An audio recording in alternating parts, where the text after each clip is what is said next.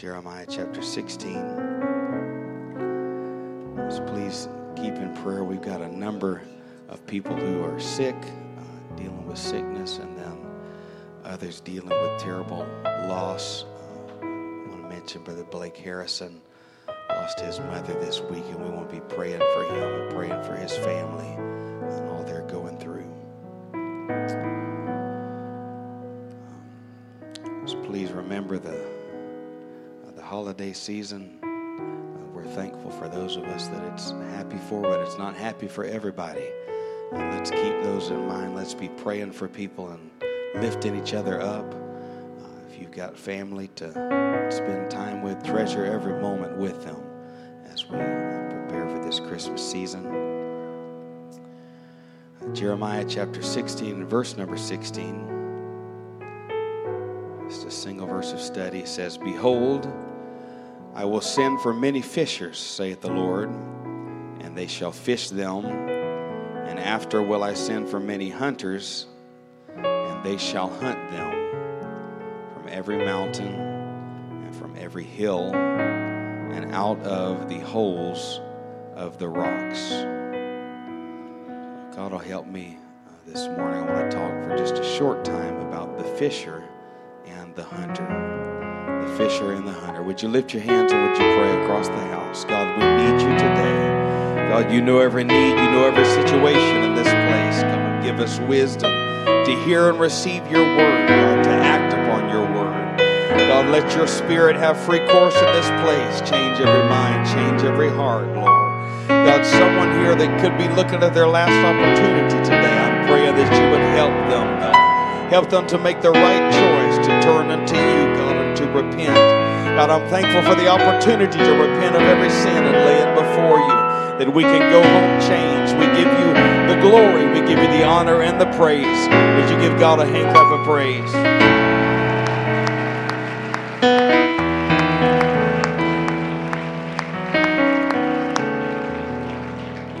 God bless you. You may be seated. The Bible often tells the story of the various callings of the Lord Jesus. One of the most well-known callings that he gave was the call to discipleship, which he gave to his followers. Mark 1:17 would say, "And Jesus said unto them, Come ye after me, and I will make you to become fishers of men." Now, this calling to become fishers of men was not only for his disciples in that day, but today Jesus is still calling people to come after him. He's still calling men and women to become fishers of men and lead others to the truth. Matthew 11:28, he said, "Come unto me, all ye that labor and are heavy laden, and I will give you rest. Take my yoke upon you and learn of me. Take my yoke upon you and learn of me, for I am meek and lowly in spirit, and ye shall find rest unto your souls. For my yoke is easy, and my burden is light." It is not a hard thing to live for the Lord, but it's the best life, living for God, being able to be forgiven of your sin and be changed and be led into a new way of thinking and of life. It is a call that God would give. Now, thank the Lord, the call of God is not something that only comes once in our life, but God is patient and persistent, reaching for us through many different avenues, time after time, day after day. Romans 11:29 would say, "For the gifts and calling of God are without repentance." They don't turn around, they don't change direction, but until your time is up, God is going to be reaching for you and going to be drawing you. And so I want to talk for a bit about the callings of God. I would like to divide them into two separate categories of calling. There are the resistible callings of God, and there are the irresistible callings of God. I want to give thanks to the Lord for the callings of God in my life. There's nothing I treasure more than his call. I don't remember the first time I felt his presence, but from the time I was a child, I was in the church environment and feeling the presence of God as people would worship. And as the preaching was going forth, the earliest memories of my life are marked by the presence of God. I'm thankful that the way that God moves, even a child can understand and can discern the presence and the Spirit of God. Many times a child might not understand a thing that is preached, but during the altar call they can lift up their hands and tears begin to flow and they begin to feel the Spirit of God working on them. In the Bible we read of Samuel, who as a child had a distinct call from God. He heard God's voice so clearly that he thought Eli spoke unto him from the next room.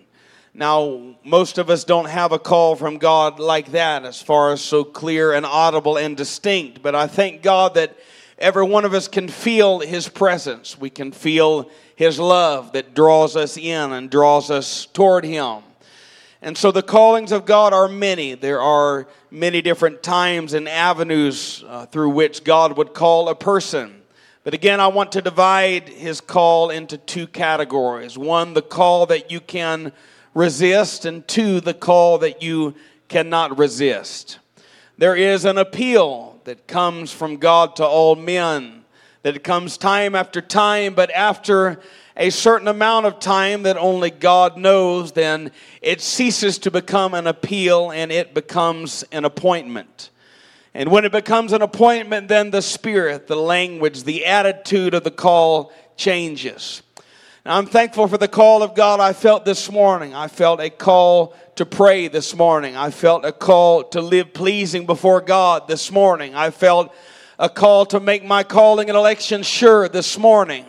I thank God for the call that will go forth in this house today. When it's time to come to the altar, that God is going to give a call to each one of you. You will have an opportunity to respond. It is an amazing thing to think that God would call us, that He would stoop so low to call each one of us. I feel the spirit of the psalmist in Psalm 8 when he said, "What is man that thou art mindful of him?" To think that a God so vast that He inhabits all time and space, to think that He would come and enter this place today with the intention of calling every one of us to repentance, of calling us to life everlasting, to think that we, as nothing more than sacks of dirt with a heart and a mind and a soul, that God would work on us, that God would love us enough to care for our every care. And to think that God would give us the opportunity to say no if we so desire. It is a horrible thing to consider the way that each of us has rejected the calling of God at various points in our life.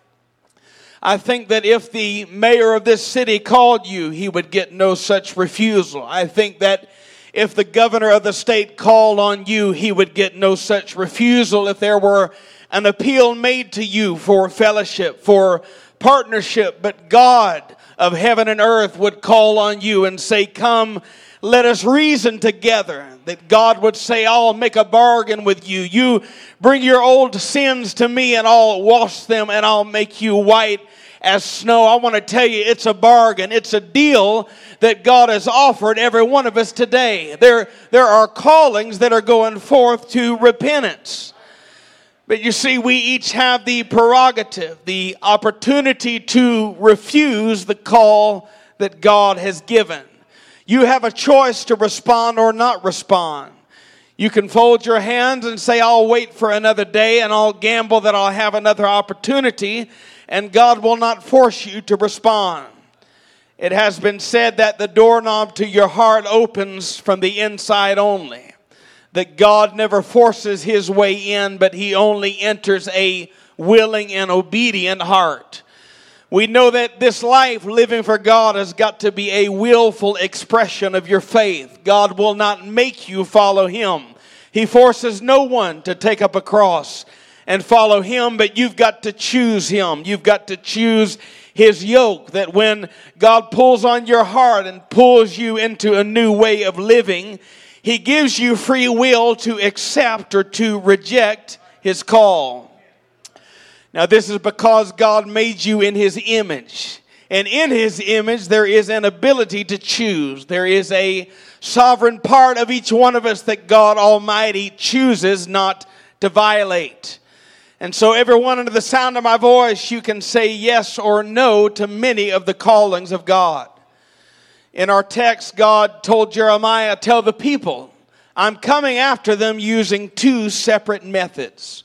First, I will send the fishers among them, and they will fish for them.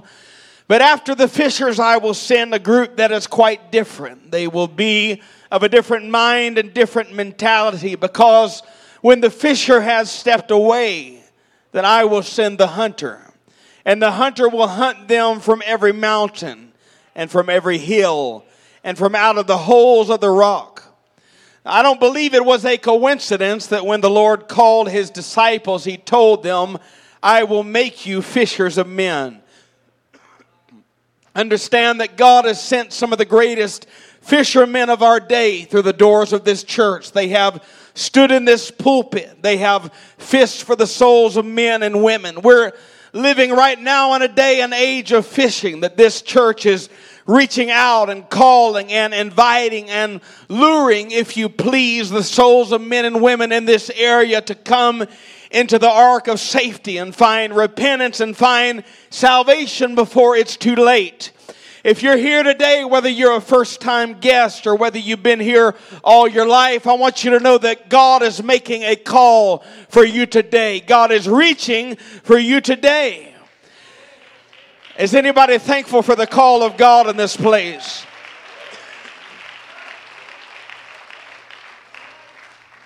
But again, as odd as it may seem, there are many calls that you have the opportunity to resist and to say no to. When the call of salvation arrives in your life, you have the privilege to say yes or no, because the call to salvation is a resistible call. When the Lord said, come unto me all ye that labor and are heavy laden, and I will give you rest. You have the opportunity to heed his words or to reject his words. I'm thankful for the day I heeded his words and I was obedient and I heard the call and came toward him. I'm glad I didn't wait for another day. Is anybody thankful you didn't wait when the call for salvation came, but you said, hey, today is my day to be saved?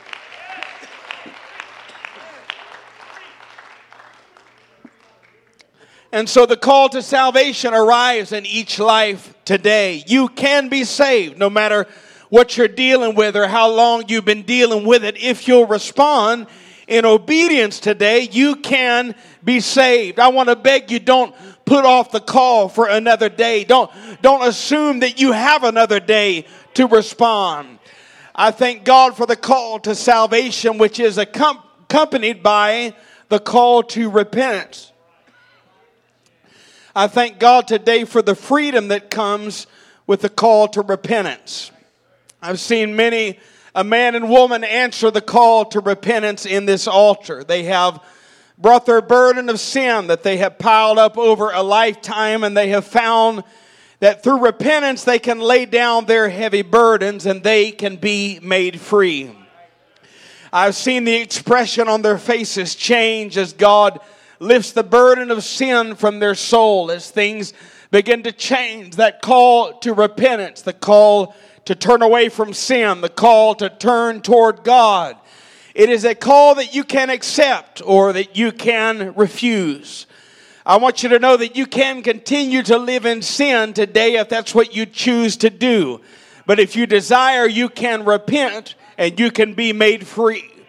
We have to keep our souls soft to the call of repentance. It's important that we never get past the call of repentance, but every day I've got to humble myself before him. I've got to find a place of repentance. Is anybody thankful today for the opportunity to repent before God?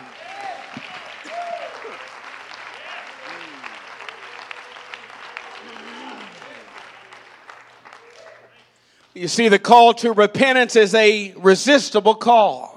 God's not going to force you to repent. Nobody can make you repent. Nobody can make you change, because repentance involves your will. It involves your inner man. It involves your heart. And nobody can force your heart. It's a call of God that you can respond to or you can ignore. But when you feel that prick of conviction and the Spirit reaches to your heart, you need to be quick to shut everything else down in your life and say, hey, It's time for me to repent. It's time for me to get things right with God. Now, there is another call that comes to each and every one of us, and that is the call to pray. It's so important that we all learn how to yield to the call to pray. This is a call that as you yield to it, the call will get stronger and stronger in your life. It's something you'll hear every day, that call to prayer. I've learned I cannot respond except I pray. I can't live for God except I pray. I can't survive in this life except I pray. If I had to choose between the call to preach and the call to pray, there's no choice to make, because before God ever called me to preach to anybody, He called me to pray. He called me to talk to Him. But this call to prayer is something you don't have to answer. You're free in your spirit to say yes or to say no. And so the callings of God are upon this house today. They come to each one of us each and every day. And if we're not careful, we will take the callings of God for granted. We'll assume that we'll always have another opportunity. I want to tell you, it's a blessing when God calls you to prayer and He calls you into His presence. Psalm 65:4 would say, "Blessed is the man whom thou choosest, and causes to approach unto thee, that he may dwell in thy courts." I'm thankful for that call to prayer, though it will at times separate you from those around you. It may call you in the middle of the night when God is looking for somebody He can trust to intercede for somebody else. But friend, if you learn how to pray, it will make the difference in your life. There's a call to prayer that God has given to each and every one of us. There's a call to prayer that goes out before every service down in the prayer room in pre-service prayer. I thank God for those that make time to answer the call and see the importance of getting their flesh and their spirit right before God by answering the call to prayer. There is the call to worship. There is an appeal, an invitation to worship God that goes forth each and every service. It is addressed with tender words from the Lord. It is a sweet and intimate call that God would give, that you could come before His presence with a sacrifice of thanksgiving and lift your hands and shed your burdens in honor of the Lord. Every service the Lord sends out a call for worshipers in this place. Don't think it's a small thing when you constantly miss the worship service and just come in for the preaching, but you're missing your opportunity to sacrifice something before the Lord, to give up an offering unto Him, to give a sweet smelling savor of yourself. But friend, you don't have to worship. The call can go forth and you have the power to ignore the call to worship. And if you do, that call will get weaker and weaker and weaker in your life. You'll get to the point where you don't even desire to worship. You're completely fine being in the presence of other worshipers, and you have no desire to worship yourself. Why? Because that call is getting weaker. It's losing its strength in your life every time you reject it. I thank God this is a worshiping church. God didn't call us to be a dignified or a starchy church. He didn't call us to be a quiet and pious church that holds up an image. But God called a people to worship Him in spirit and in truth. God is calling a people that are not worried about what other people think, but say, hey, I've got to worship the Lord for what He's done for me.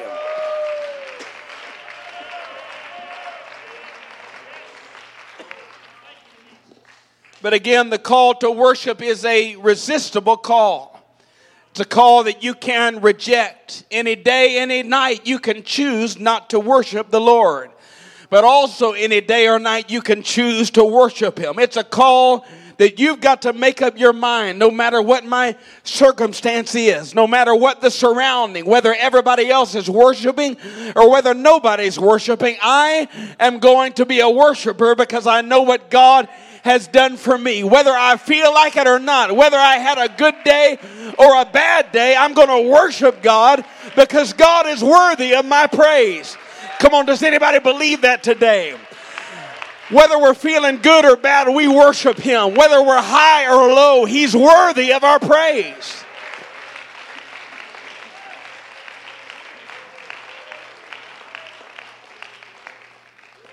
Now, we could go on talking about the resistible calls of God. I could talk about the call to be a part of God's financial plan. You talk about a bargain to be a business partner with God. How could you go wrong? I could talk about the call to separation or to holiness that you are able to resist if you so choose. I could talk about the call to faithfulness to God and to His house. I don't understand why people would want to miss church. This is the dinner table where you're fed and where you're strengthened. It's important that we are faithful to the house of God. But you see, every one of these calls are resistible. But I want to quickly draw your attention to some other callings in your life that you have no choice in. And I'll be coming to a close quickly. But these are the irresistible callings of God. That when God has reached for you so many times and you have chosen to reject His call, Paul wrote this. He said, "It is appointed unto man once to die, and after that, the judgment."